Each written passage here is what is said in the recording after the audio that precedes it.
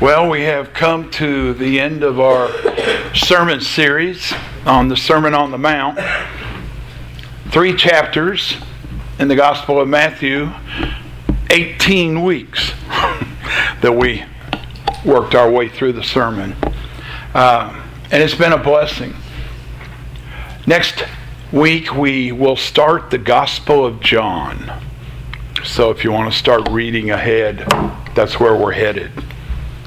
But the closing of the Sermon on the Mount.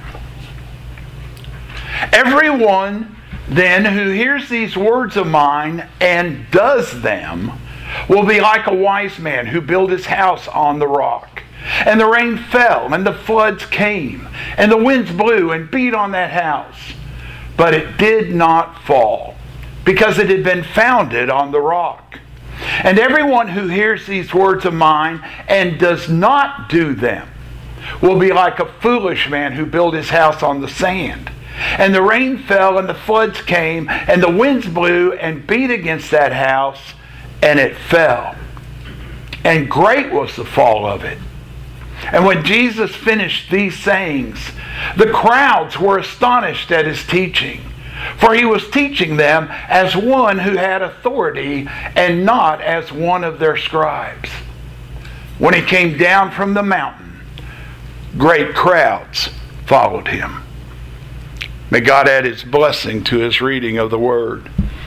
I actually included the first verse of chapter 8 because you'll notice that chapter 1 began that he went up on the mountain. Chapter 8 begins, he came down from the mountain. Such a powerful symbol for people with a Jewish background to think in terms of Moses going up on the mountain to receive the commands of God and then coming down from the mountain and calling for them to be obedient, although they had failed miserably the first time he came down by returning to their idol worship. He came down from the mountain. Now, I know he's not a builder, nor is he an architect. In fact, he's a country singer and songwriter who's actually known for some of his rough edges. But, that being said, it's not the beauty of the building you should look at. It's the construction of the foundation that will stand the test of time. David Allen Coe. But what he said is so true. And it's so important too because the parable of Jesus that he used to conclude the Sermon on the Mount stresses the importance of the foundation upon which the house is being built. The two contrasting buildings are reported in very close parallel. The only significant difference has to do when it's emphasizing the fate. One stands strong. The other falls flat. The wise man built on a solid rock foundation. The foolish man built on sand. Now, I was trying to think of a good image, and I went all the way back to my childhood because we were able to make a trip and then make another trip. I went all the way back to the construction of the Gateway Arch in St. Louis. 1961, after unbelievable amount of years of planning and struggling to get funds and getting approval from this group and that group, but finally, in 1961, they broke ground on the foundation. 60 feet of concrete reinforced with steel that actually went down an additional 30 feet into the bedrock. 2 years constructing the foundation. I know the picture is horribly blurry, but that was from a reprint of a newspaper article, and that was the only picture I could find of the work on the foundation itself. 2 years constructing the foundation. 1963, they completed the foundation and started the upper structure. 1965, another 2 years, and the upper structure was finished. 2 years to build 60 feet, 2 more years to build 630 feet.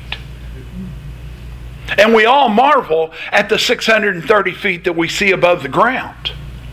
And I distinctly remember the ceremony when they put that last piece up there, and I don't remember which one of the Hoovers it was, but I think it was Herbert Hoover was there to give one of the speeches. It was that important. But 2 years. Because the foundation had to be secure enough that it would withstand potentially 150-mile-an-hour winds and not have the top of the tower move more than 18 inches. Yes, it is, David Allen Coe, the construction of the foundation that'll stand the test of time. But listen to me. Though the parable stresses the rains, the floods, and the winds blowing and beating on the house, contrary to what a lot of people have written, the parable Jesus taught is not about us facing calamity. We'll face that. The parable is about us being obedient to the words of Jesus. And I think we need to remember that. That's the key issue. And I derive that from the fact that the key verse is the very first verse that I read. Verse 24. Everyone then who hears these words of mine and does them, puts them into practice. And a few verses later, verse 26, the contrast, everyone who hears these words of mine and does not do them. That was what Jesus was responding to. You see, hearing is what those people had been doing for the whole sermon. And now, the crowds were being challenged by Jesus to be doing the challenges of the message. When James, the half-brother of Jesus, son of Mary and Joseph, but not the Holy Spirit, James, when he's writing his, what probably was a commentary on the Sermon on the Mount in Jewish form, when he's talking about this subject in chapter 2, verse 14 and following, James says, "What good is it, my brothers, if someone says he has faith but does not have works?" In other words, he hears, he knows the message, but he doesn't do anything. Can that faith save him? If a brother or your sister is poorly clothed and lacking in daily food, and one of you says to them, "Oh, go in peace, be warmed and filled," without giving them the things needed for the body, without actually doing something to fix the problem, what good is that? So also faith by itself, if it does not have works, is dead. But someone will say, "Oh, you have faith, and I have works." Remember how James responds? "Show me your faith apart from anything you're doing, and I'll show you my faith by my works." You see, repeatedly, we've heard the call of Jesus throughout the sermon to be different from everybody else, to be both the salt and the light of the world. As someone might say, "Well, that's fine, but my salt shaker is only about half full," or "My batteries are a little bit weak. They're not very strong." You know what? We don't always have the best tools to work with on a personal level. But we are all gifted differently. And we are gifted and expected to use our gifts. And you don't know. You don't know how important your gift might be to somebody while you're thinking, I know this isn't much. I want you to do something right now. I want you to do something, not just hear something. How many of you at one time or another have gotten a card in the mail and opened it up and read it and just really felt blessed? I have. And someone might say, well, that's not much, just signing these cards and putting it in an envelope and putting it in the mail. And yet, almost everybody raised their hands. A blessing. And I'm going to tell you what, I don't have the gift of remembering and sitting down and trying to I don't even remember all of the birthdays. I have to tell Jesse, okay, where are we at on the birthdays? We just had one, didn't we? Who's coming up next? And Grandma's got it down, fortunately. Our gifts are not the same, but they're important. And what we have to work with, now this one might be a little tough. What we have to work with might be some bricks that were used against you. Remember Huntley and Brinkley? Grew up on their news report, the Huntley-Brinkley report on the evening news. David Brinkley said, a successful person is one who can lay a firm foundation with the bricks others have thrown at them. Now, those little brackets are simply because I changed the masculine gender for all of us.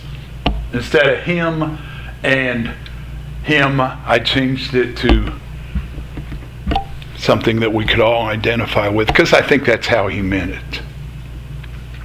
As Jesus begins his conclusion, there are 4 important points that I believe are rather obvious. In his infinite wisdom, Jesus knows that one of the most deadly temptations that you and I as his followers will face is the temptation to hear but not do, to understand but not obey. As Jesus was about to ascend to his Father, his mandate was for us to be obedient. After pronouncing his authority in heaven and on earth, he said, "Go therefore, make disciples of all nations, baptizing them in the name of the Father and the Son and the Holy Spirit, teaching them to observe all that I've commanded you." It's Jesus who said, "If anyone loves me, he'll obey my teaching." John 14:23. And you are my friends if you do what I command. John 15, verse 14. Somewhere we've gotten this idea along the way that all that matters is what's between our ears. Oh, I believe, so I'm okay. I've said it many times. I can go back to it again. James says, you believe there's one God? Good. The demons believe that there is one God, and they shudder with fear. It's not just what you believe in your head. Who in the Gospel of Mark identifies Jesus correctly most often? The demons. Have mercy on me, Son of David, Son of the Most High. Have you come to torture me? The demons knew who Jesus was. Did that bring them salvation? No. It's not just what you believe. And so when we look at these verses that we just read, in the very first verse of our text, we're confronted with a call to action. It's a call to be doing something. And that something is to be consistent with the words that Jesus has proclaimed. Let me go back to the Great Commission. We're to be making disciples. We're to be baptizing. We're to be teaching. And we're to be obedient to everything. The call to be a disciple of Jesus is a call to be imitators of God as beloved children, as the front of our bulletin for today points out. Implied in this, secondly, is a call for decision. As we looked at the triads, you have heard that it was said, but I say. The opposing standards are graphically described, and the way of Jesus is commended. Our righteousness is to be deeper because it reaches even our hearts. Our love is to be broader because it embraces even our enemies. In piety, we're to avoid the showiness of the hypocrites, and in prayer, the verbosity of the pagans. Instead, our giving, our praying, and our fasting are to be real with no compromise of our Christian integrity. And we are to be doing them. It wasn't if you pray. It wasn't if you give. It wasn't if you fast. It's when you do it. For our treasure, we're to choose what endures through eternity, not what disintegrates on earth. For our master, God, not money or possessions. It's that's wrong. It quit already. It's 10:49. How many people do you think have already made a decision today? Well, I guess I'll go and do this rather than go and worship with other believers. Priorities. As for our ambition, what is it that preoccupies our minds? You see, it shouldn't be our own material security, but the spread of God's rule and righteousness in the world. Instead of conforming to this world, whether in the form of religious Phariseeism or of irreligious paganism, we're called by Jesus to imitate our Heavenly Father. He's a peacemaker. He loves even the ungrateful and the selfish. And so we need to be copying Him, not other people. And it's only then that we show that we are in fact true sons and daughters of our Father in heaven. I've often been told, well, let me tell you just a short little one. I called my dad one day at his office. His secretary answered. And she immediately went into a couple of important things that he needed to know. I realized quickly he wasn't there. And I said, Wilma, and she stopped talking. I said, this is Chauncey, not CA. Oh, you sounded just like your father on the phone. I shared with you about how I had a shirt that had the picture of Jesus on it, long hair and beard. How a lady came up to me and said, where did you find a shirt that looks just like you like that? Because at that time I had long hair and a beard. And I turned around and I said, well, actually, and the back said, and at the name of Jesus, every knee will bow. And I told her, I said, I wish I did. In my behavior and my daily living, I wish I did look like Jesus so much that people would mistake me for Him. See, the alternative is that we have to decide either to follow the crowd or to follow our Father in heaven. Either to be a reed swayed by the winds of public opinion or to be ruled by God's Word. That's the revelation of His character and His will. And the overriding purpose of the Sermon on the Mount is to present us with this alternative. And so to face us with the indispensable necessity of choice.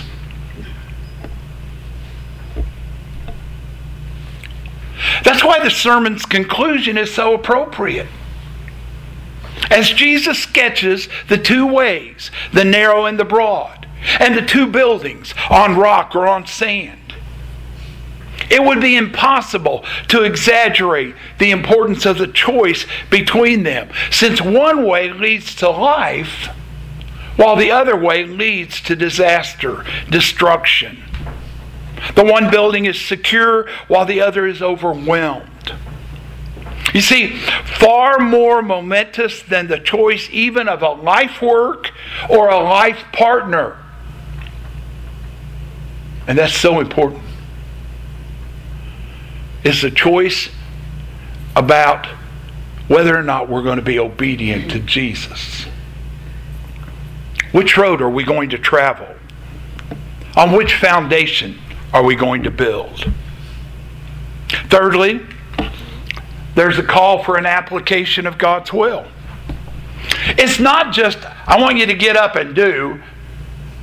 As long as you're doing, doesn't matter what you do, just get up and do. I said that the other day. I was getting up from breakfast. And I said, well, I guess I better go do something. It'd be better than just doing nothing. But it's not just getting up and doing. It's not just doing the things that feel right. It's not just doing the things that are politically correct. Jesus stresses not once but twice that we are to respond directly to these words of mine. In this age of permissiveness, of pluralism, it's okay. They're sincere. Whatever they believe, it's okay if they're sincere. And we tend to forget, by the way, it was much the same in Jesus' day during that little period of time. His claims stand out pretty sheer and pretty stark. He does not agree with those who say that it doesn't matter what you believe as long as you're sincere. He does not allow for us to think that we are all climbing up to God by the route of our choice, whichever choice that might be. He does not fit in with the shallow pluralism that our society is putting out. Instead, Jesus says that there are only two ways that we can build. Not many ways. Just two ways. We either build on Him and His teaching, which we'll find is as solid as a rock, or else we build on any other religion or philosophy in the world, and we'll find out that that's mere sand. And in the last day, it'll spell ruin. Our call is to apply God's will as the guiding rule for all of our decisions. And finally, a call for a careful choice. The sermon ends on the same note of a careful, radical choice that it began and that we've been seeing throughout. Jesus doesn't set before His followers a string of easy ethical rules. No, He's given us a set of values and ideals which is entirely distinctive from the way of the world. I heard somebody just this last week. Well, I'll tell you what. I really don't know what I would do if the economy collapsed and everything was worthless again. I said, really? I said, I know what I'd do. He said, what? I said the same thing that I was doing yesterday. Maybe it's because I don't have anything much to be concerned about, but we get caught up in the prevailing culture and what they say is important. When I was teaching college, I used to have them write an essay the first day of class that was titled, "Who Am I?" Invariably, the students would write things that describe their roles in society, not who they are as a person. Well, I'm struggling, pretty insecure, blah, blah, blah. No, it's, I have this role and this title. Well, as I was looking back at some of the main points of the sermon, I think we can see throughout the sermon that Jesus has been building for us already some foundational teachings. For instance, chapter 5, verse 16. We're not to hide our lamps, but we're to put them on a stand. In other words, our daily living should be one in which we are letting our light shine before others so that they can see what? Our good works. Not what we can impress them with what we believe from our heads, our good works, and give glory to our Father in heaven. Chapter 6, verse 1. After going through 6 ways in which our actions should be above board, Jesus said, beware of practicing your righteousness before other people in order to be seen by them, for then you'll have no reward from your Father who is in heaven. What is implied is that we are to be practicing righteousness. We're to be working at it. Chapter 6, verse 20. We're called to lay up for ourselves treasures, where? In heaven. And we are going to be doing this if we're following Him. Verse 25. We're not to be anxious, but we are to seek first the kingdom of God and His righteousness. Now, if you know how to seek for anything without doing something, let me know that. After hearing what righteousness is all about, Jesus says, get going. Seek it. Chapter 7, 3 commands of prayer. To ask, to seek, and to knock. In order to be receiving, finding, and having open doors. Action words. Not sitting, being entertained words. Worship is important. It's important for us to come together. But this hour that we spend on Sunday mornings does not define what we are to be doing as Christians. And then, verse 13, last Sunday. Traveling the hard, narrow, straight way, finding and entering through the gate that leads to life. Which, by the way, Jesus said is not the way of the majority, but a way that few find. And I struggle with that because I have a lot of family members who by name are Christian. But when you look at the way they are living, they are anything but Christian. The church is the bride of Christ. And yet a lot of them say, well, I love Jesus, but I don't want anything to do with the church. Guys, how many of you are going to be real good friends with somebody that says, I like you, but I don't want anything to do with your wife?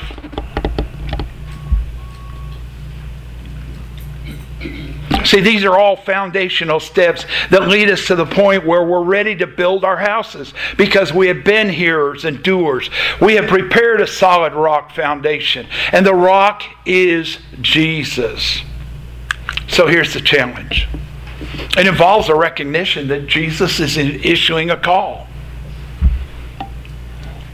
A call that involves knowing and understanding As Paul said to Timothy, study to show yourself approved unto God, a worker that need not to be ashamed, rightly dividing the word of truth. Study what? The word of truth. What's the word of truth? The Scriptures. So without the obvious rebellion of saying no, how can we hear and not obey? Well, Neil Lightfoot, in a book called The Parables of Jesus, identifies three for us. He says sometimes we just simply choose not to act. We hear the message, we agree with the message, we say, I'm going to do something this way or that way about it, but instead of doing something, we slip back into our lethargic states. I got home on September the 11th from Louisville, Kentucky, and the lights were on at the church. There were cars everywhere, and the people were in there praying. I didn't organize it as a minister. I was down in Louisville teaching elementary school. And that Sunday there were a lot of people filling the pews. And the next Sunday less. And the next Sunday less. You see, sometimes we just choose not to act when we should. Secondly, we decide we're not going to be inconvenienced. Oh, I understand that. I'm willing to obey if it's pleasant and convenient, but if it conflicts in some way with what I want to do, now that's when I start to make my defenses. Well, the thief on the cross wasn't baptized, Willie. I've heard people say that. They just didn't want to get baptized. I don't understand it.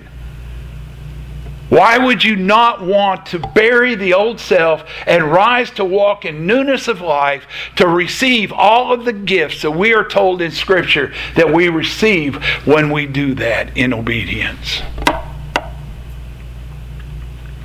We forget that Christ's mission to earth was not to make it easy for us, but to save us. And finally, he says we fail to look ahead. Fail to look ahead. I said it week 4 last. Boy, I wish I knew now what I knew back when I was in my 30s. I knew it. I had heard it.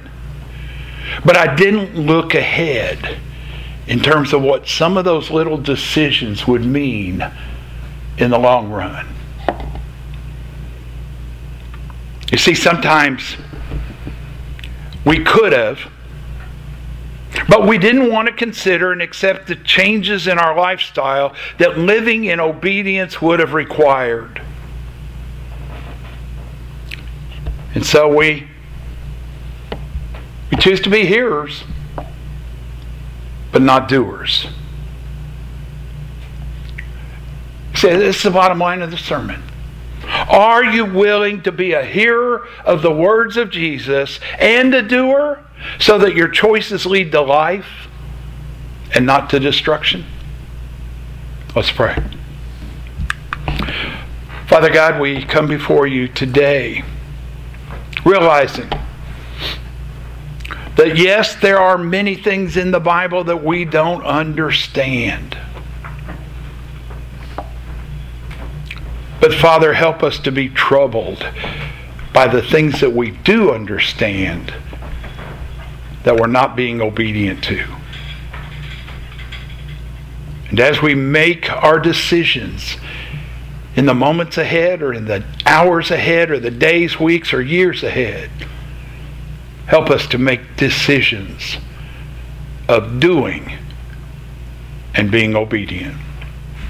We pray this in Jesus' name. Amen. Our hymn of commitment